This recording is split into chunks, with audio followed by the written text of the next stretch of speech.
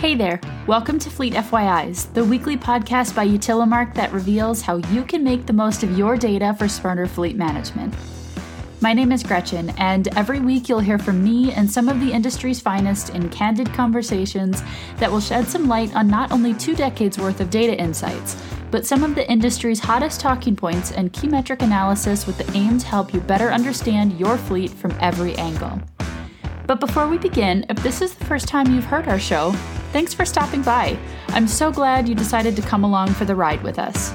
But I've got a quick favor to ask you. Once you finish today's episode, if you could take a few minutes to leave us a review on your favorite podcasting platform, we would really appreciate it. Give us a rating, 5 stars I hope, or tell us what you liked or leave us a comment or a question about what you've heard in today's episode. But if we haven't yet covered a topic that you're interested in hearing more about, let us know. We would be happy to go over it in detail in a later episode. If that sounds good to you, let's get back to the show.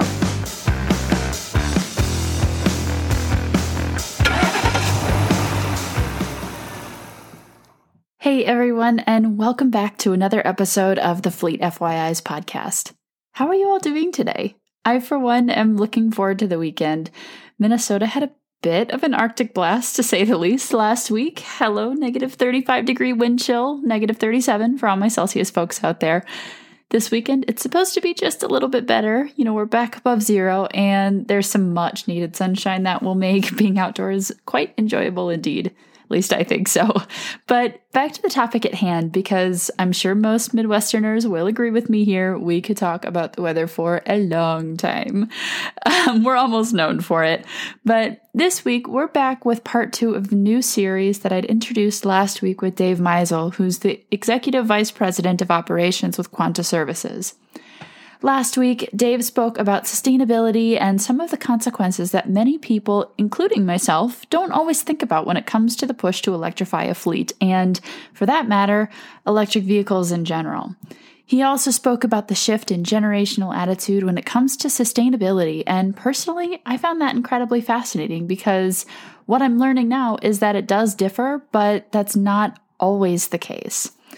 So if you haven't yet listened to that episode, which I would highly recommend that you do, make sure you add it to your queue to listen to once you finish this one, because you won't want to miss what he has to say today. This whole conversation around sustainability and electrification, it leads perfectly into what we're continuing this sustainability mini-series with today, which it's what we can look forward to in the fleet industry for 2021 and beyond. I think you'll really enjoy this episode. I certainly gained a lot of insight from it myself, and especially when you add in the changes in fleet management from throwing COVID-19 into the mix. I mean, talk about a skew of the data there.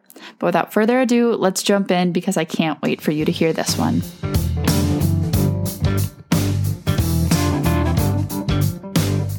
All right, Dave, we are back for the second week in a row.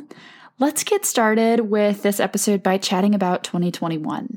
It's a new year with, hopefully, fingers crossed, a little bit more of a normal outlook for operations to come. Now, keeping this in mind, have you seen any, just in this first month of the year, have you seen any emerging trends for the fleet industry just come out sticking like a sore thumb? I will say I think there's several things that are starting to stick out anyways. And when you look at the amount of major manufacturers that are now talking about changing from gasoline and diesel to electricity, it's no longer, these tiny little startup companies. It's now really big companies, the General Motors and the Fords. And they're not just talking about little vehicles anymore, these little compact cars. They're talking about pickup trucks and SUVs and big trucks, right? That is what I find to be really fascinating is how quickly and at what width of product line that these manufacturers are looking at. I think the second thing that I see, and I look at this maybe outside of the vehicle space, I see companies all around now looking at this as a productivity opportunity. And I will say electric vehicles / autonomous equipment. You're going to need one to do the other one, and you're going to need 5G to do that well.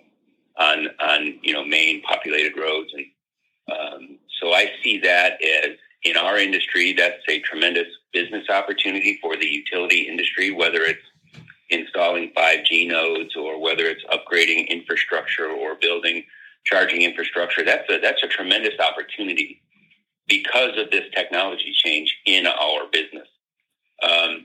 And then I see people looking at that and saying, gee, how does autonomous equipment help me? When we think about responding to storms, many times the first half of somebody's day or the entire day is just driving to the storm. And then they go to bed. And so we lose 12 or 15 hours of response time sometimes. And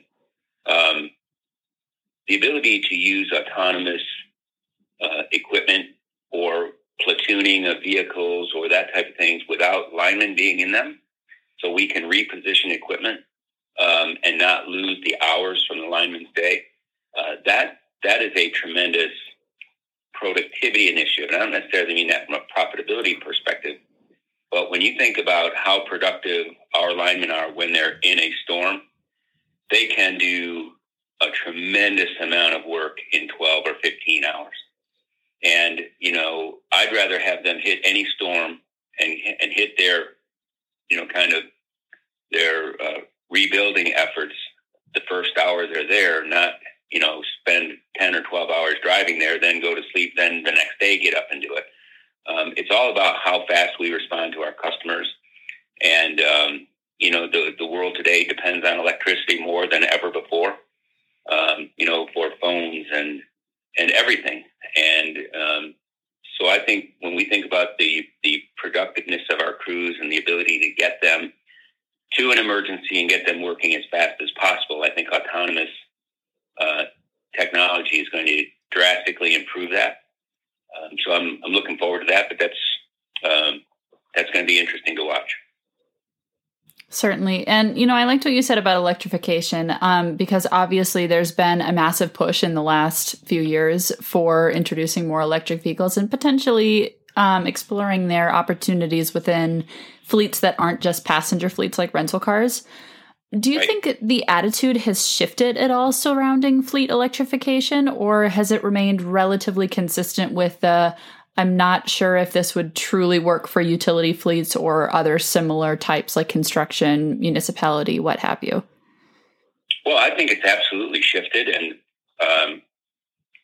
I talked earlier about, this is the market has to be ready for it, and it's going to be buyer driven. An electric vehicle today isn't the same electric vehicle as even 5 years ago. The cost is significantly lower today as the battery costs drop. The range is doubled, tripled, quadrupled, and tenfolded in some instances. That makes it much more practical from a user's perspective in the utility space.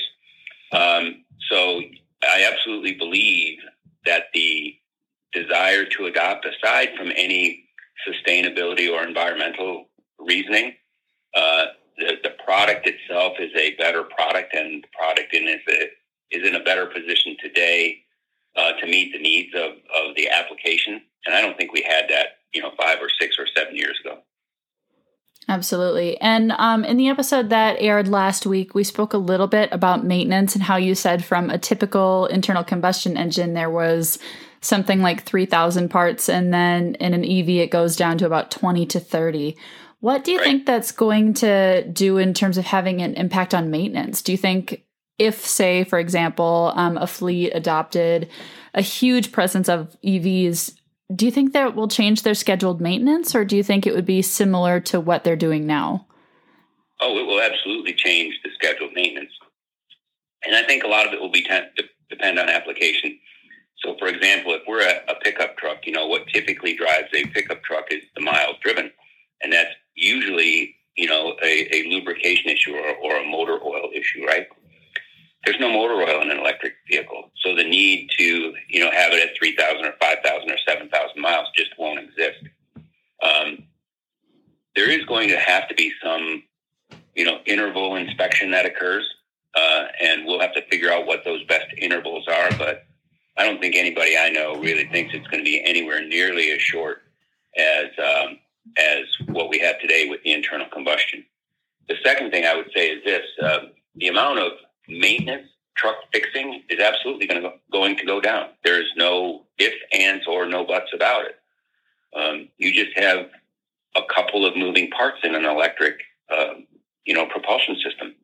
There's almost no wear parts. And you just don't have that in a traditional engine.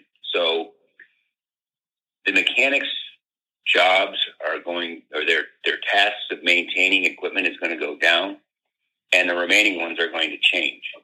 In today's world, nobody typically will die if they stick a test light in the wrong cable in today's vehicles. Potentially, when you have a 700 or 800 volt system on an electric vehicle, and somebody cuts into the wrong wire, they can get electrocuted and die. That's just not something that we have to deal with today. So there's going to have to be different training. There's going to have to be different skill sets. I talked with a gentleman yesterday, and he asked me if I believed that the mechanic of the future was going to be an electrician. And I don't think so. I think it's still going to be a mechanic, but their electrical skills and the electrical training that we give them is going to have to be significantly different. And it's going to matter a lot more. Today, like I say, if somebody is a novice working on electrical systems, they might get a shock and they might burn their fingers, but it wouldn't be anything more than that in most situations, right?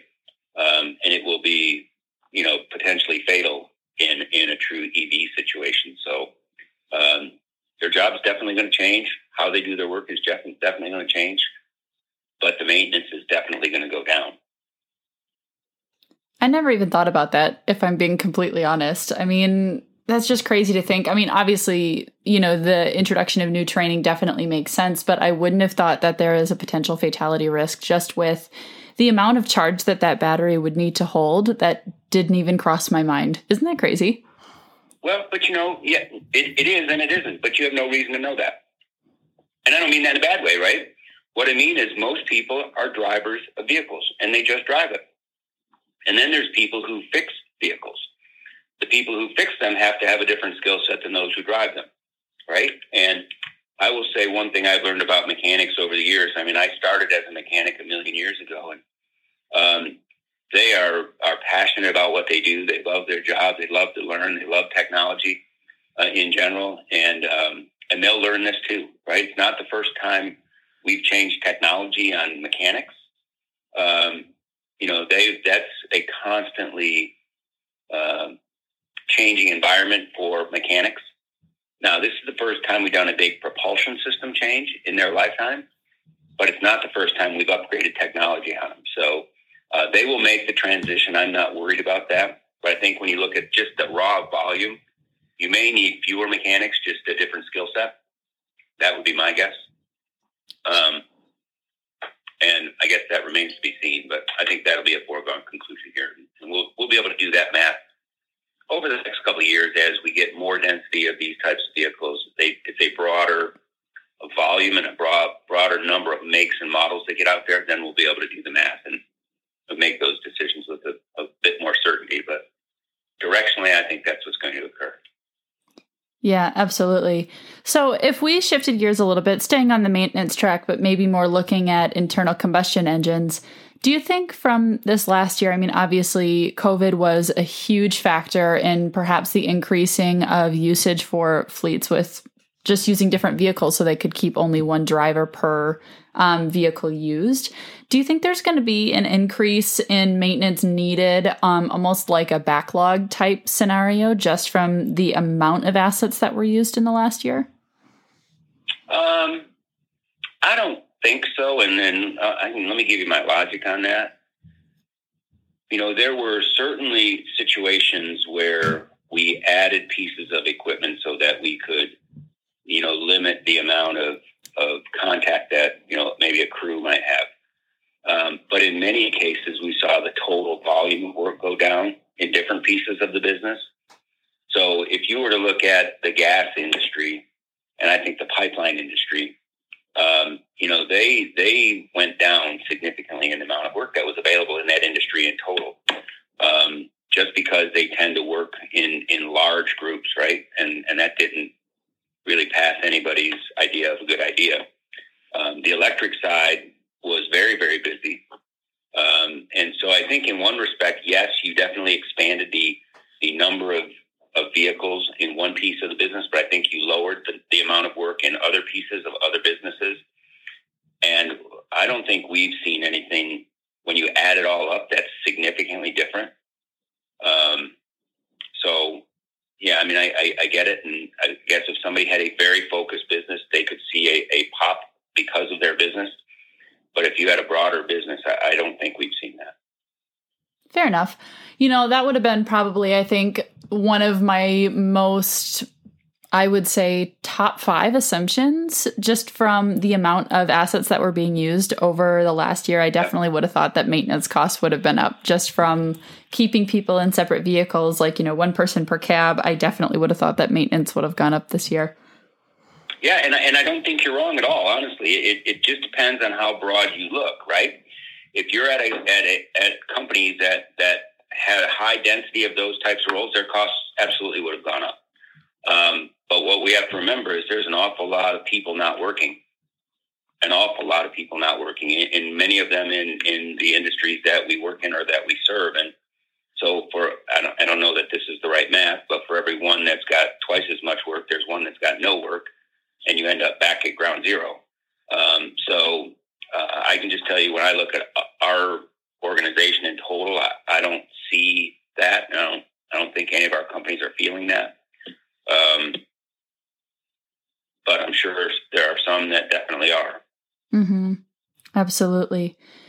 So just to get started in wrapping this up, if you had to give me maybe, say, top 3, what are some of the trends in the industry that maybe you're most looking forward to seeing come to fruition, either maybe in 2021 or in the next few coming years?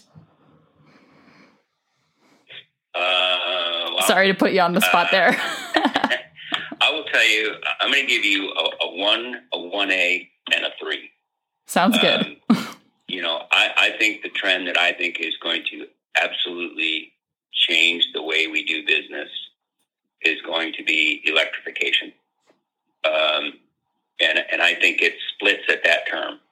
I think there's a charging infrastructure component to that is absolutely going to change the way that we all live, the way that we all do business.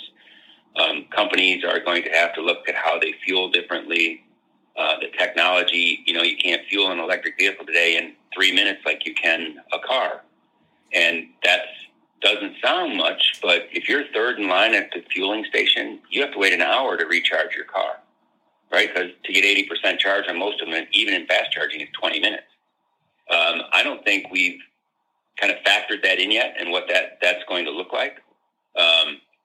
The idea that, you can charge at home is great, but most homes can't charge one of the longer range batteries, even in 24 hours. The house just doesn't put out enough electricity to charge the battery. So I think that is both going to be super exciting to see how that plays out. And I think that's going to be a real challenge area as well. And then I put the electric vehicle as kind of the 1A on that. Absolutely every manufacturer I deal with every day is all working on electrification all across the spectrum of vehicles. And I don't think we've begun to see the types and the width of equipment that's going to be electrified over the next several years, and that's going to be really exciting. Then I would say my number 3 would be, the autonomous side of this. It's not nearly as ready as electrification is, but it is, quickly coming up behind it. And that too has an infrastructure component with the 5G, installing that, getting a density that you need for redundancy and whatnot. But that has the ability to absolutely change our business in ways I don't think we understand yet. Electrification, for the most part, doesn't change our business in ways we don't understand. It changes it in ways we do understand. It changes the way we fuel. It changes our sustainability. Many things like that, I think we can wrap our heads around pretty quickly. But the idea that equipment can work without somebody, I don't think we truly understand that yet, or what that could mean.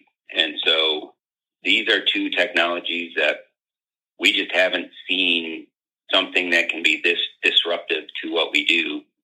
But it's coming. And it's going to be disruptive. And the question is how disruptive and how do we respond to that? And that's going to be the exciting part. Absolutely. But the question is, do you think it's going to be as disruptive as changing a horse for a car? That's the real question. Yeah, well, I'll give you my view. I think it's going to be more disruptive. And let me tell you why. When switching from a horse to a car, takes a long time. But we are so adept at speed of change and speed of technology change today that, I just think we're going to go from Gen 1 to Gen 2 to Gen 10 before we can blink. And I don't think you would have that change of adoption, that rate of change of technology at the horse level. That's true. That's very true. So do you think that there's anything else perhaps about looking forward in Fleet in this year, or maybe even in the next couple, that we haven't covered that you'd like to add? I can't really think of any. I think there's lots of, kind of technologies that we all have out there today. I think when you look at GPS telematics, that's going to certainly mature.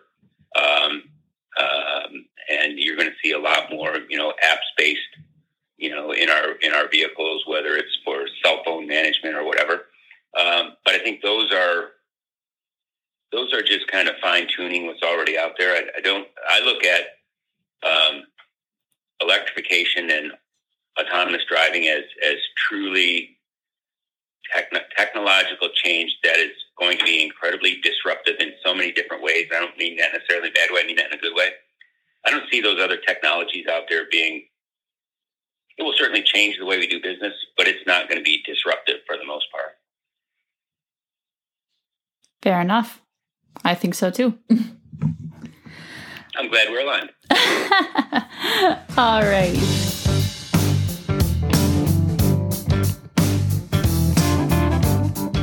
And that officially wraps up the second part of this 3-part mini-series with Dave Meisel, all about sustainability and looking forward in Fleet.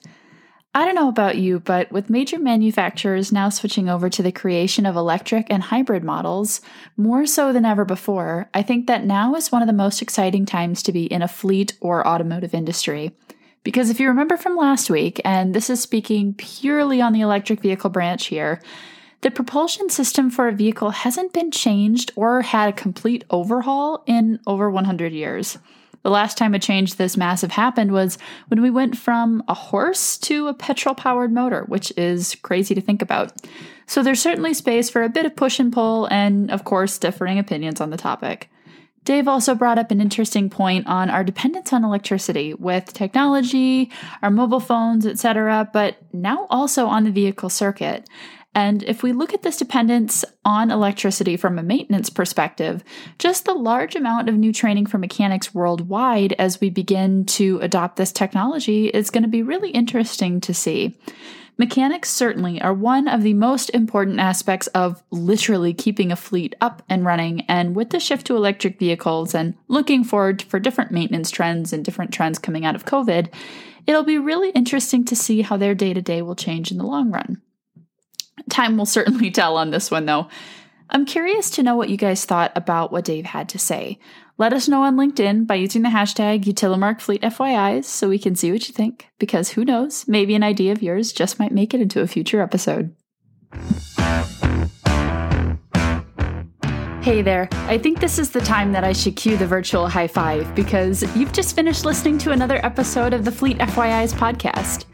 If you're already wanting more content, head over to Utilimark.com, which is Utilimark with a C, UTILIMARC.com, for the show notes and extra insights coming straight from our analysts to you. That's all from me this week, so until next time, I'll catch you later.